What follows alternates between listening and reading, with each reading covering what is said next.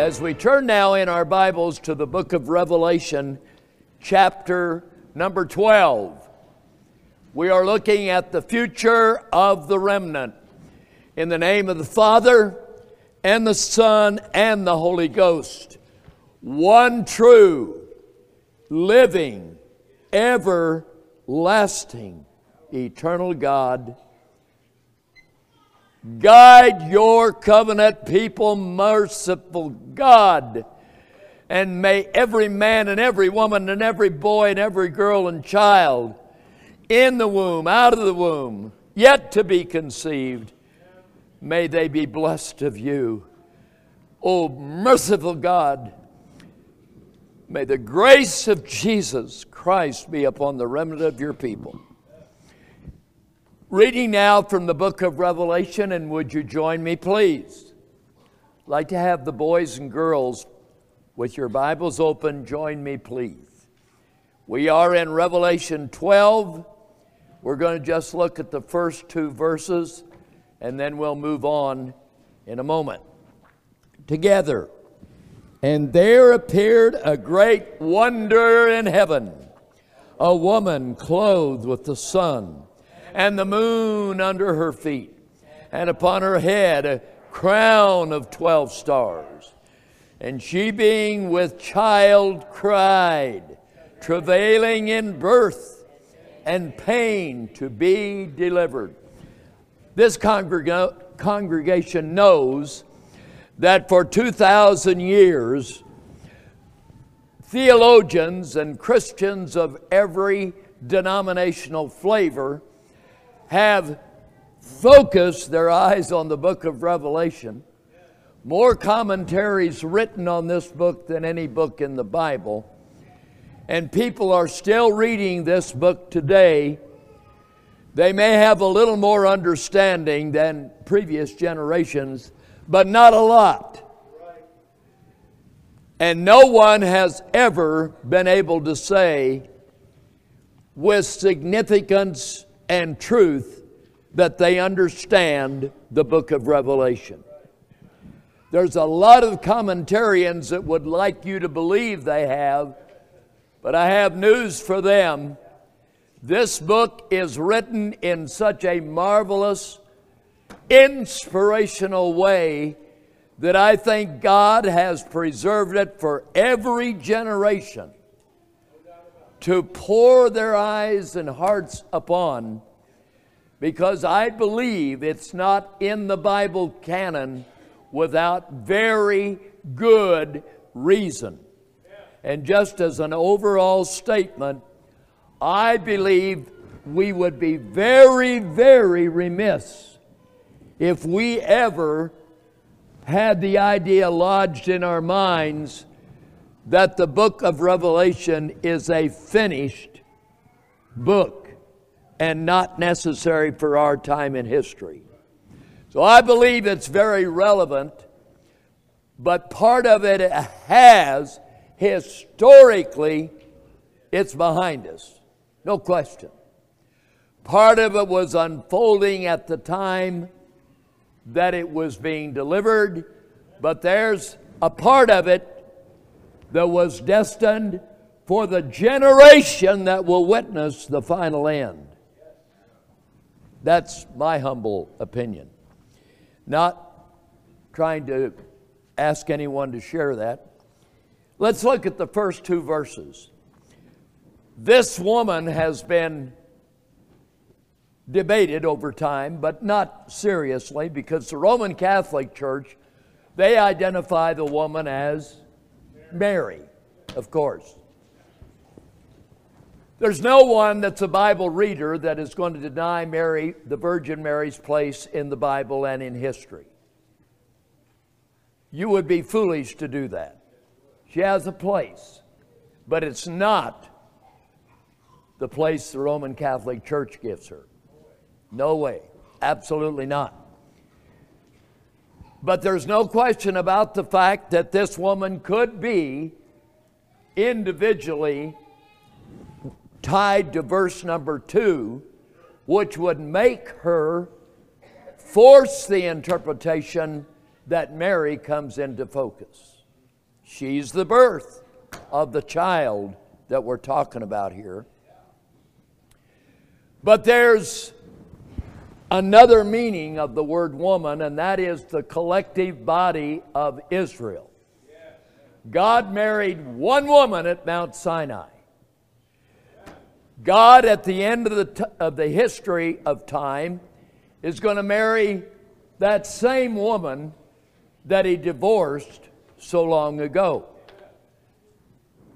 Now, the evangelical denominational world believe that God is married to a multiracial Gentile bride called the church.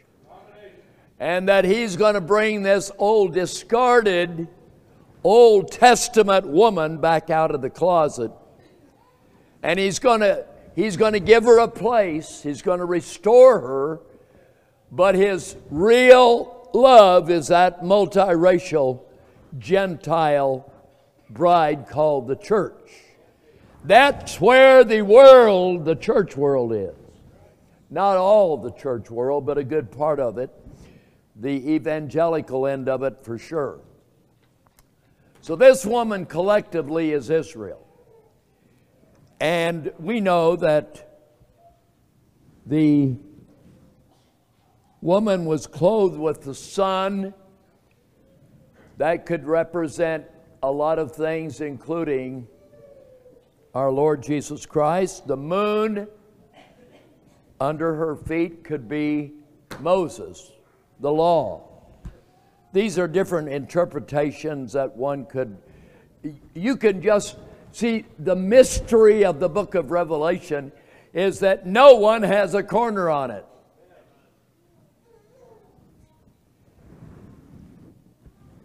She has a crown of 12 stars. There were 12 apostles. We know that the 12 tribes of Israel and the 12 apostles fit into the story of the New Jerusalem at the end. Chapter 21.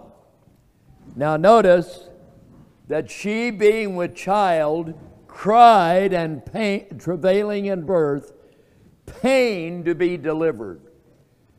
Now this verse has more than one application, because I could turn to the Old Testament prophetic word and show where the woman, Israel collectively, is in pain to deliver a body of people that will witness the establishment of the kingdom. That's one interpretation, and it could be very valid, because we could spend the rest of the morning in those Old Testament prophecies on the travail of the woman Israel at the end of the age, trying to give birth to the kingdom. And that's the remnant struggling today. We want righteousness in the land. We seek men who would lead this country in godliness. And we just simply can't find them. She was with child and cried, travailing in birth. We remember the dream of Joseph. When young Joseph had the dreams of the sun, the moon, the stars, his brothers bowing down, that dream may very well fit into this. The Bible is a tapestry with many, many fabric threads weaved all together. And that's why you study the Bible all of the days of your life. And the last day you live, you're still a student of God's Word. So this woman's with child. She pains to be delivered. We mentioned Jeremiah chapter 31, verse 22 yesterday about the woman compassing a man, a seed.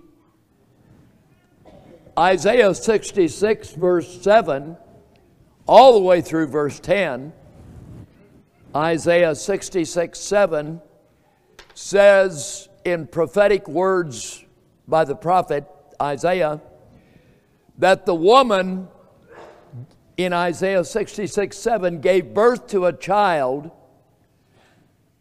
before the pain came, before she travailed, the child was born.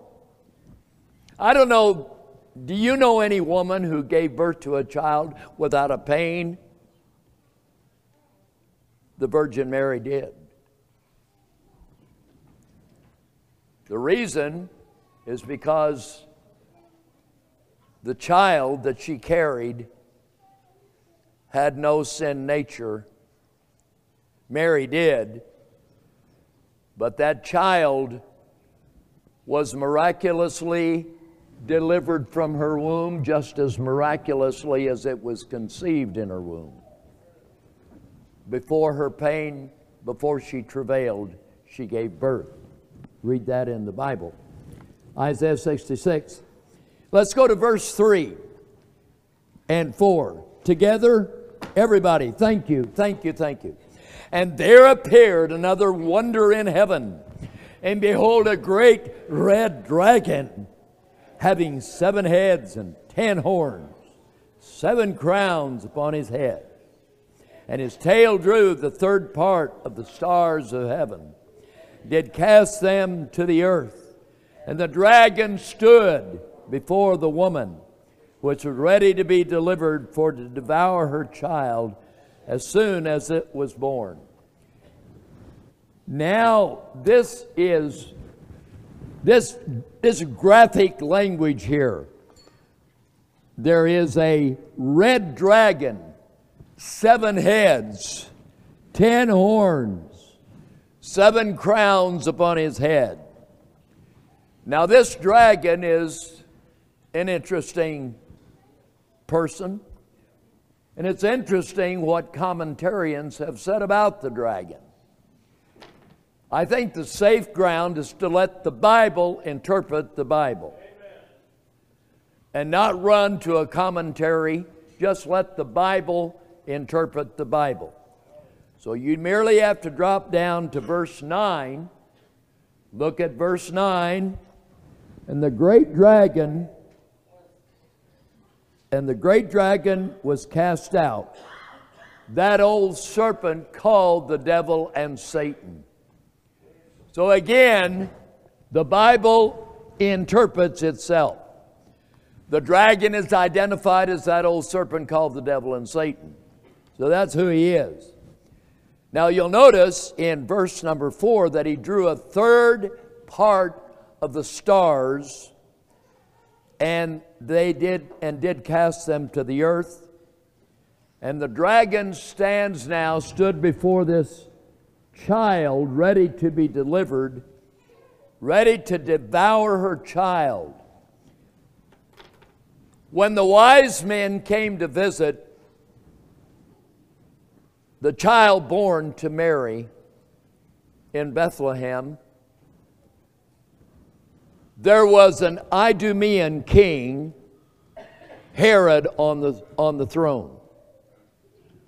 He was determined to kill the child that was to be born when that star appeared in the heavens and led the wise men to the manger where Jesus was.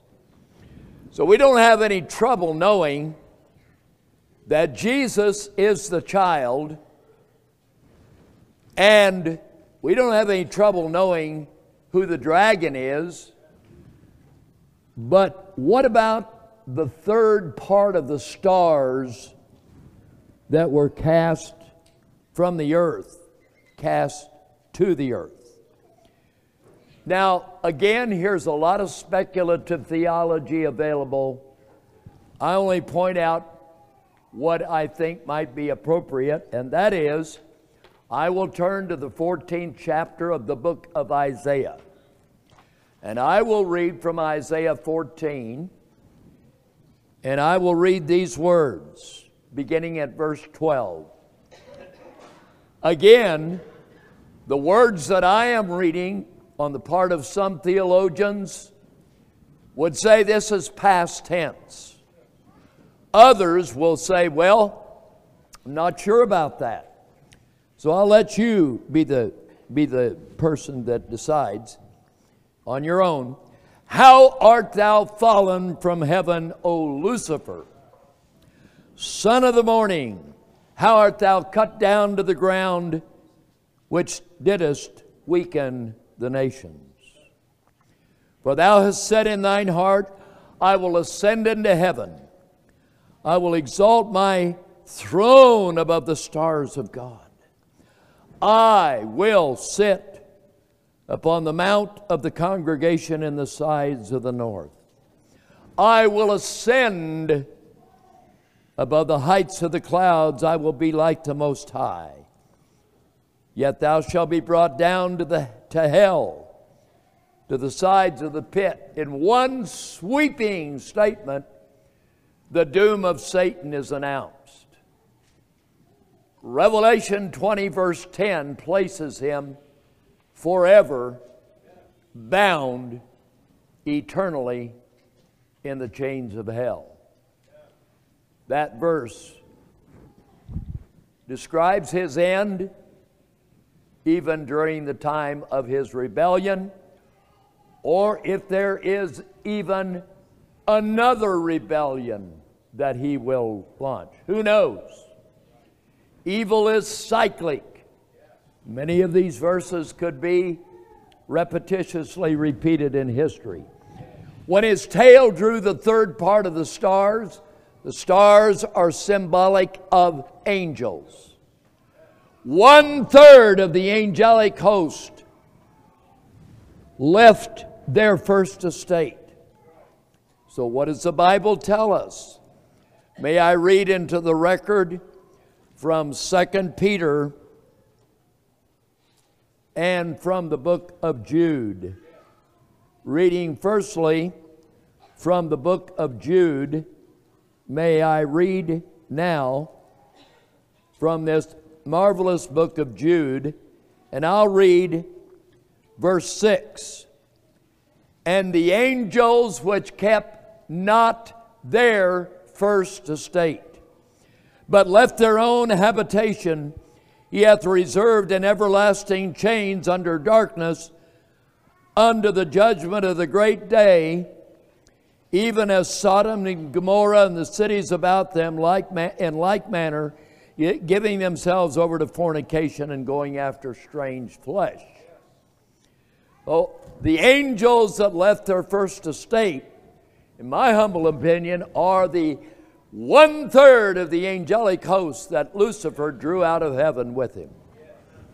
Now, are there other interruptions of the angels going on?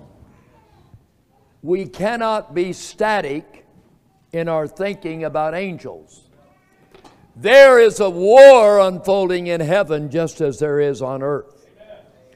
And that cosmic war that Tucker Carlson talked about is the real war that you and I need to be thinking about. Because the Bible warns us we wrestle not against flesh and blood, but against principalities, against powers, against the rulers of the darkness of this world, against spiritual wickedness in high places. Those are all ranks and hierarchical rankings of angels that have fallen and that are part of this satanic cosmic world that is in opposition to the kingdom of God. They are attempting to prevent God's kingdom from coming into existence.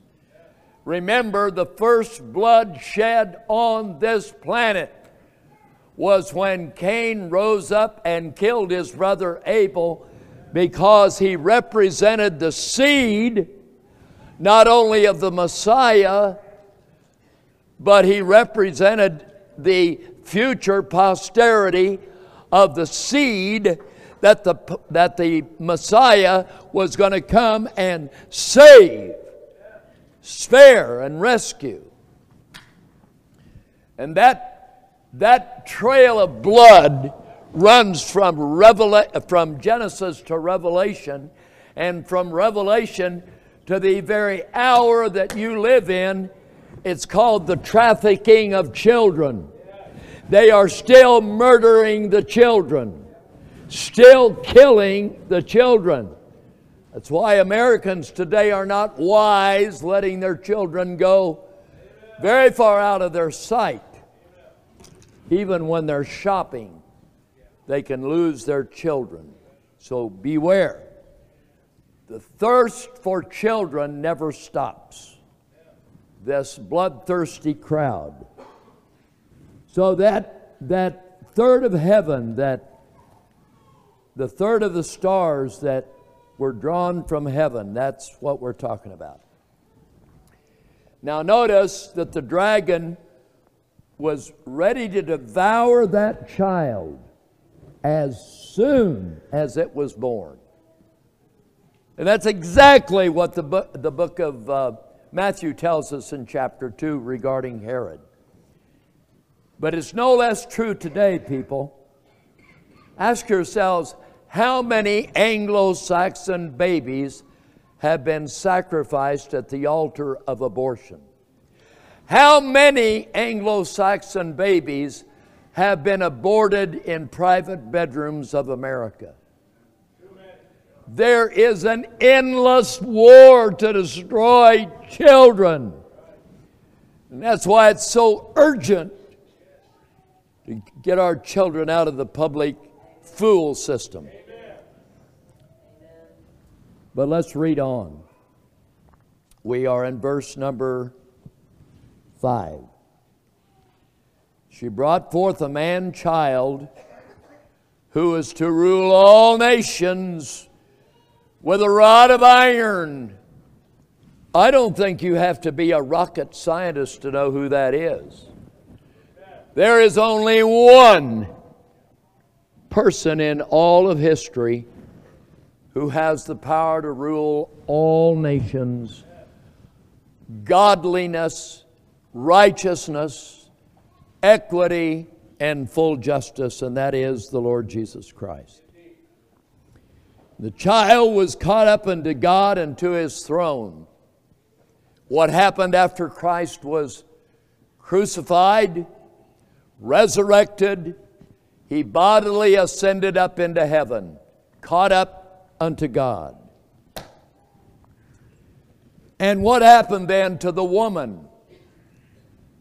Verse 6, the woman fled into the wilderness, where she hath a place prepared of God, and that they should feed her there 1,260 days. That figures out to, if you have in biblical prophecy, a year is 360 days. That is one biblical year. So we have in this prophecy 1,260 days is exactly 42 months of 30 days each, or it could be said it is 3.5 years, and that is a prophetic time element that the woman is going to go through before the kingdom comes in. Now, there's different ways to look at this verse. You can measure 1,260 as years, and you can fix a point of beginning and a point of ending, and a lot of commentarians have done this, and it could involve a lot of study. But if you look at Daniel 7:14, Revelation 13:5, Daniel 9:27, and Revelation 11:2 and 3, all of them come up with this 1,260 days, 3.5 years, or 42 months. Now, it is the opinion of a lot of people that the intensity of Jacob's trouble is a period of 3.5 years, and then at the end of that unprecedented tribulation, Christ will make His appearance. That's one interpretation. There are others. In any event, beloved, the woman is Israel, and the point we need to remember is that God loves this woman. And the greatest love story seldom told, the greatest love story never told, the greatest love story ever told is God's love for Israel. It's the greatest romance in human history. There's nothing compared to it. You could pile all the Harley Quinn book novels about romance in one huge pile. They wouldn't touch God's love for His people. The Bible calls it an everlasting love. The love that God had for Israel, He said, as long as there's a sun, a moon, the stars, heaven and earth, day and night, I will never cease from being her husband, her God, her Savior. That's why you and I need to become serious about the future of the remnant. God will bring His remnant through the fire, not through the rapture. There'll be far more people ruptured than raptured.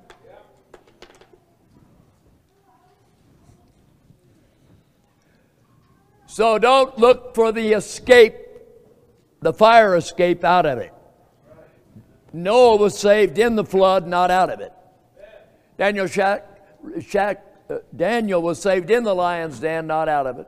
Shadrach, Meshach, and Abednego were saved in the fiery furnace, not out of it. Israel will be delivered in the fire, not out of it. I believe, church, that we're headed into the most severe time of history that anyone has ever imagined that's living today or that has lived in American history. I don't think any generation faced what's coming our way. That is why you need to become a soldier of Christ the King. So let's look now at verse number 7. There was, join with me, there was war in heaven.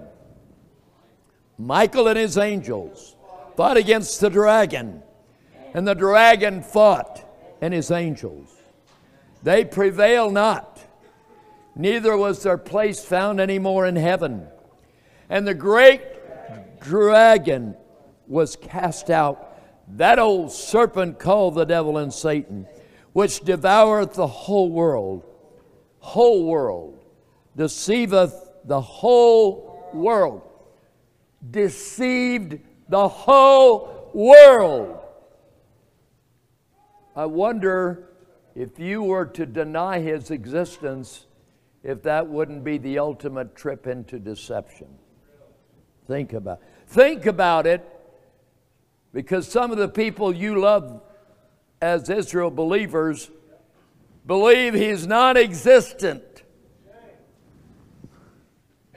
Was cast into the earth. His angels were cast out with him. Now, we have a theological problem here, because one could interpret these verses based on the verse that we're going to read now in verse number 10. You could say that this is a future war that's going to be fought. And I heard a loud voice, verse 10, saying in heaven, now is come salvation and strength and the kingdom of our God and the power of his Christ. For the accuser of our brethren, who is that? That's the great red dragon. Same one, is cast down, which accuse them before our God day and night. Satan has the liberty to go before God and accuse the remnant of being a remnant of unbelievers. People of unbelief. Isn't that the story of Job? Job said to God, "This man serves you only because you've blessed him with children and material blessing. Take him all away and he will curse you." That's why the book of Job needs to be read and studied. Has to do with the ongoing struggle in this cosmic world struggle that Tucker Carlson talked about. He knows a lot more than he's going to divulge. He wouldn't have any more podcast if he told everything he knew, probably. So, church, I'm not going to give you a final interpretation, but I believe there was a war in heaven in days gone by. And I don't doubt that there will be another war in heaven at the end.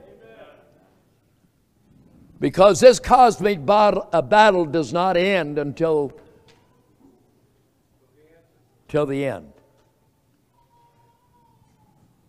And I mean, church, God is saving the best for the last. So don't get nervous about your children that are being born. God wants every child that's being born to be born into His remnant family. And every one is important. Every little girl, every little boy. So, I pray that we will think about this. Now, you'll notice Michael is the leader of God's angelic host. What if you don't believe in angels? A lot of people don't. The ancient Sadducees did not believe in angels either. But I pray that believers in the remnant of Israel will overcome the Sadducees that do not believe in angels. Skeptics do not believe in angels. So at this juncture, church, we need to remember the importance of the angels. And I'd like to just read from Daniel chapter 12, verse 1 for just a moment here. The book of Daniel, chapter number 12, verse 1, has a marvelous, marvelous statement in it that should hold everyone in this sanctuary captive for a moment, at least. Daniel 12:1 says this, and I'll read it. Daniel's talking about the time of the end. And at that time shall Michael stand up, the great prince, which standeth for the children of thy people. And there shall be a time of trouble, such as never was, since there was a nation, even to that same time. That is trouble like nobody here has ever heard about. Do you know that time of trouble is described with blood to the horse's bridle? Get ready for a bloody mess.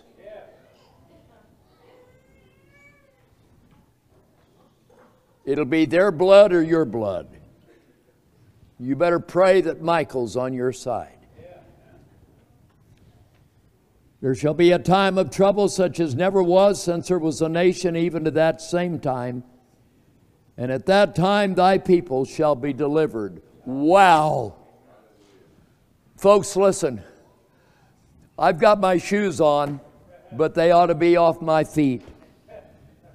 Thy people shall be delivered, everyone that shall be found written in the book.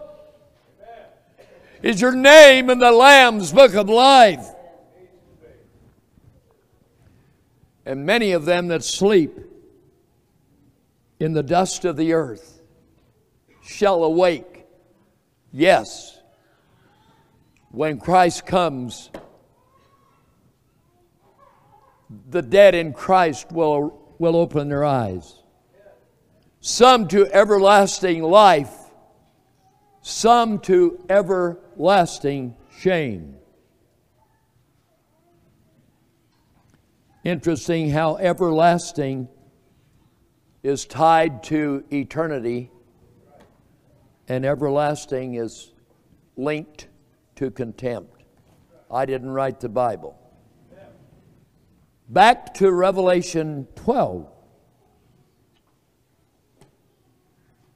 So this great dragon was cast out, that old serpent called the devil and Satan.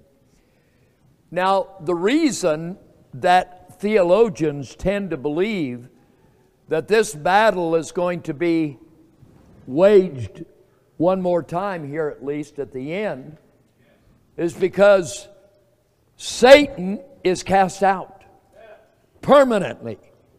The accuser of the brethren can no longer ascend into the heavens at the end. He's shut out of there. And I probably need to read Revelation 20 and verse 10. The devil, I'm in Revelation 20:10, that deceived them was cast into the lake of fire and brimstone, where the beast and the false prophet are, and shall be tormented day and night, day and night, day and night, forever and ever. How long is forever and ever? So here's the satanic counterfeit trinity. The dragon, that's the devil, and the beast, and the false prophet. All three of those are angels. All three of them. The beast of Revelation 13 is an angel. He's one of those angels that fell, and he's a powerful one in his former estate. The false prophet is another one of those angels. Now again, commentarians are not all agreed on that, I can assure you. Nevertheless, the end result is the kingdom of God fills the earth. And in the days of these kings shall the God of heaven set up a kingdom which shall never be destroyed. And that kingdom shall break in pieces all the kingdoms, and it shall stand forever and ever and ever. Daniel 2:44. And it's followed with this statement. And the saints of the Most High, saints of the Most High. Now think of the word saints. What is a saint? A saint is a justified Christian who then moves into a sanctified life. It's one thing to be justified, it's another to be sanctified. God doesn't want you just justified. He wants you sanctified. Then we can be called a saint. A saint is a sanctified Christian that's been justified. Now that's such an important point that I need to read something into the record on that before I pass it by. Oh my goodness. Theology is so involved. I'm reading from the record now. I'm in 1 Thessalonians 4, verse 3. 1 Thessalonians 4:3. For this is the will of God. Whoop! Did that catch your attention? For this is the will of God. How many times does someone come up to Pastor Reed Benson and say, what do you think God's will for me in this is? Well, in terms of your life and how you live it, here it is. This is the will of God, even your sanctification, that you should abstain from fornication. For sanctification is how you live your life. Are you living your life as a genuine, bona fide believer, or are you playing games with God? Back to Revelation. Verse 11. Verse 11 and 12 together. Thank you. And they overcame him by the blood of the Lamb, by the word of their testimony, and they loved not their lives unto the death. Self-explanatory. We know the Bible tells us in Revelation 6 that there are martyrs in the heaven under the altar crying out. And they're saying, how long, O Lord Jehovah, will you take to avenge the blood of those who have been slain for the testimony of your word? But remember, people, there will be martyrs in every age. But remember, fear not them which can kill the body, help me, but are not able to kill the soul. But rather fear him who is able to both kill the soul and the body and cast into hell. Now, where would that be found? Two witnesses, Matthew 10:28 and Luke 12:4 and 5. Verse 12. Therefore rejoice, ye heavens, and ye that dwell in them. Woe to the inhabitants of the earth. Now that word woe means what? Doom. Woe. Judgment. Woe. For the devil is come down unto you, having great wrath, because he knoweth that he hath but a short time. Now, see, in verse 10, you've got to be very careful, because it seemed like that was the end of Satan. But now he's still operating for a short time. And when the dragon saw, I'm in verse 13, was cast into the earth, he persecuted the woman which brought forth the man-child. So I'm asking the question. Mary lived and died quickly in that span of time that God allotted her. But Israel, the woman, lives on in every generation collectively. That's Israel. So that, who is chasing the woman? Who is after the woman? Look down to Revelation 12, verse 17. The dragon is wroth with the woman. Not after the Chinese woman. Not looking for the Muslim woman.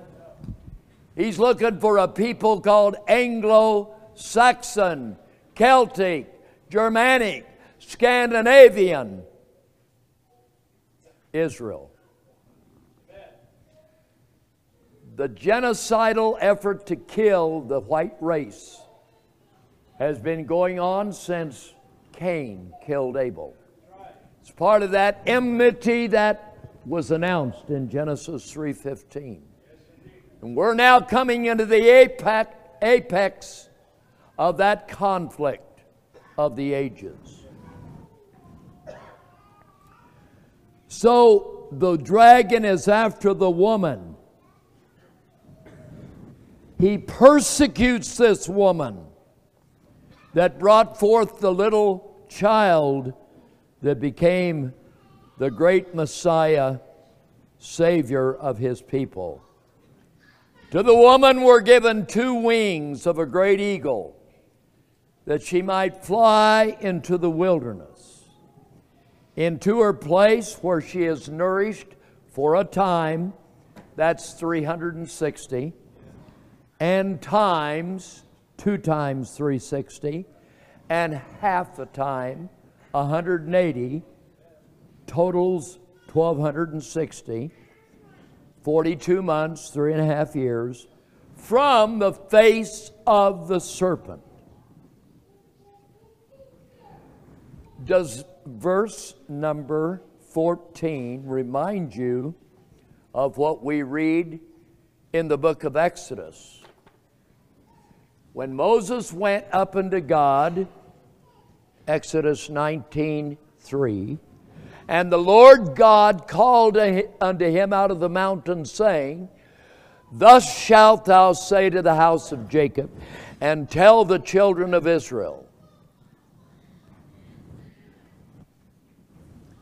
how He led them on eagle's wings. Eagle's wings. Now we have that same God and Israel again being preserved and protected from the face of the serpent. And the serpent, verse 15, cast out of his mouth water as a flood after the woman, that he might cause her to be carried away of the flood. Look at verse 15. Hard. Look at it again. Think about where we are in history. The serpent cast out of his mouth water as a flood after the woman, that he might cause her to be carried away of the flood.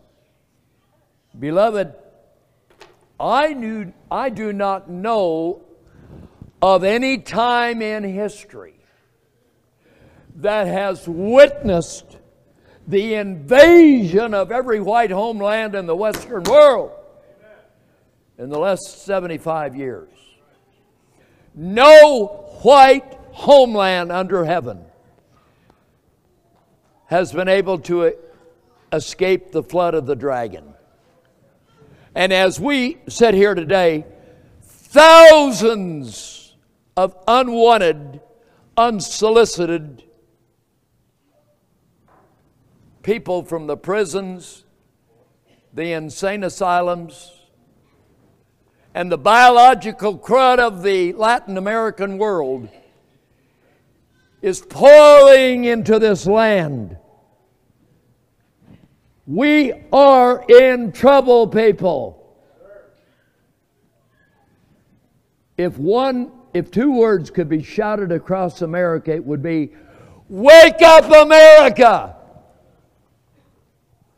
And you believe that the greatest land invasion in history is underway, and millions of Americans are in la-la land. I can't believe it. I cannot believe it. Rhino Republicans in Vernon County don't want to be vetted because they don't want you to know what their private opinions are when they run for office. While Rome burned, Nero played his fiddle. I can't believe how asleep our people are. What does it take to wake up Anglo-Saxon America? Well, I got news for them. They're going to wake up one of these mornings. They're all going to wake up. The alarm clock is going to sound. I mean, when that alarm goes off that God turns on, the only problem, church, it'll be too late. Too late. And they'll be looking at the face of the beast that will be standing over them to slit their throat.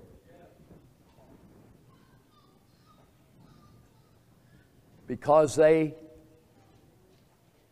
were lost in the world of mammon, money, and the love of money and all that it buys. And the earth helped the woman, and the earth opened her mouth and swallowed up the flood which the dragon cast out of his mouth. Now, you know, everyone in this congregation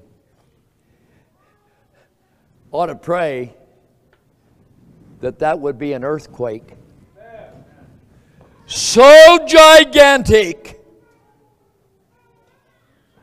that the West Coast would disappear in the Atlantic Ocean. That the American Southwest would have a plague. That the inner cities, the ghettos,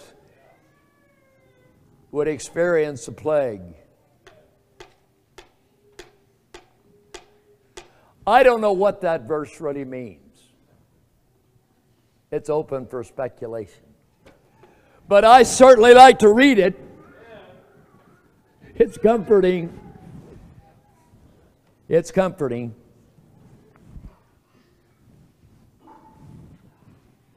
And the earth helped the woman. Maybe the climate changers will have their day when they try to explain earthquakes swallowing huge populations.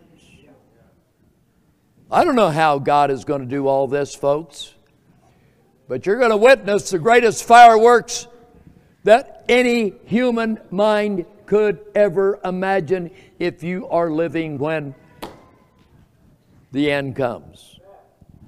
Now, I know that for 2,000 years people have been saying we are in the last days. But I do believe we're in the beginning of the last days. I'm going to rephrase that. We're at the beginning of the last days. Because never in human history has the technology been available to produce a facial image of every living person. Never in human history has there been a technological tracking system that knows where you are every minute of every day of every month that you live if you have a cell phone. Think about that. And never has there been a day when there was a universal genocidal assault to destroy the last white man, woman, and child on planet Earth.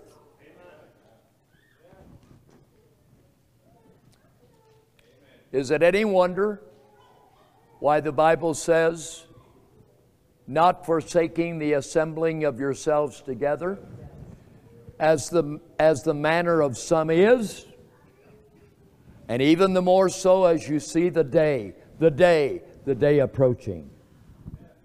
Hebrews 10:25, and I think we all know what that day is. Yeah. So that brings us to verse 17. Finally, to the end. And the dragon is wroth with the woman. He went to make war with the remnant of her seed. He hates every person born with white skin. But his war is with the remnant. Why? Why is the serpent's war with the remnant? Because they keep the commandments and have the testimony. The commandments and the testimony. Church, if you were an advocate pleading for the remnant today, you would plead for them to flee to the Lord Jesus Christ, to keep His commandments and live a life separated from this thundering, unwashed herd that are going to be baptized in fire without a baptism of water and Spirit. So this dragon is out to make war with the remnant of her seed, which keep the commandments of God and have the testimony of Jesus Christ. And that's the only way that you identify the remnant. I don't know of any other way to identify the remnant. Those that have the testimony and are, we'll say it, the testimony of Jesus Christ. You believe in the incarnate God who came down to this earth in the person of Jesus Christ. You believe that He lived, He performed miracles, wonders, was rejected by His own people who said, "Crucify Him." And He was impaled on a cross, rejected by His own people. Fledgling little hand of people believed in Jesus at the end. His mother, Mary Magdalene, John the Apostle, and a select few others were at the cross when Jesus said, "It is finished." But that Savior that was crucified, dead, and buried rose from the tomb. He bodily ascended into heaven 40 days after the resurrection with the promise that the very spot that He ascended from, He would return back to, the Mount of Olives. If you turned on the news this morning, all kinds of fireworks is breaking out in that part of the world today. So now we're a remnant family here. We join other remnant families and people all across the world. There are remnant, God-fearing, Bible-believing, blood-washed, Spirit-filled, believing Israelites in every nation on earth. Believe you me, they are there. And God knows them. He's numbered them. He knows where they are. But our duty, the future of the remnant is one in which God will deliver His people. Will He deliver everyone? Probably not, because there's going to be martyrs. There will be martyrs. Carve it in stone. We're in the battle of the ages. But you should not fear. Perfect love casteth out fear, because love hath torment. Perfect love has no torment. God loves you, and God will protect and preserve you and your children. So that means, church, in conclusion,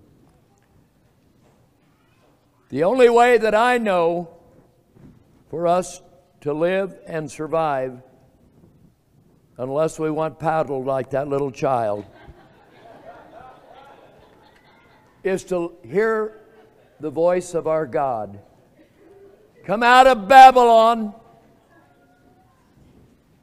into God's truth, His kingdom. Now, at the beginning of this festival, we passed out a paper called Building a Parallel Culture. Building a Parallel Culture. I believe it's what the remnant needs to do. Build a subculture, a parallel culture, and come out of Babylon in ways that we can. Separation. Then we passed out a sheet that says 10 commandments for building a parallel culture. These were all placed at the back. Very few of them were taken. Not unexpected. 10 commandments for building a parallel culture. The reverse side has another set of 10 commandments. 10 commandments for survival in a parallel culture. Those are the real questions. And then we passed out finally another paper that gave the reasons why, if we fail to build a parallel culture, our children will be the losers. Shall we be standing?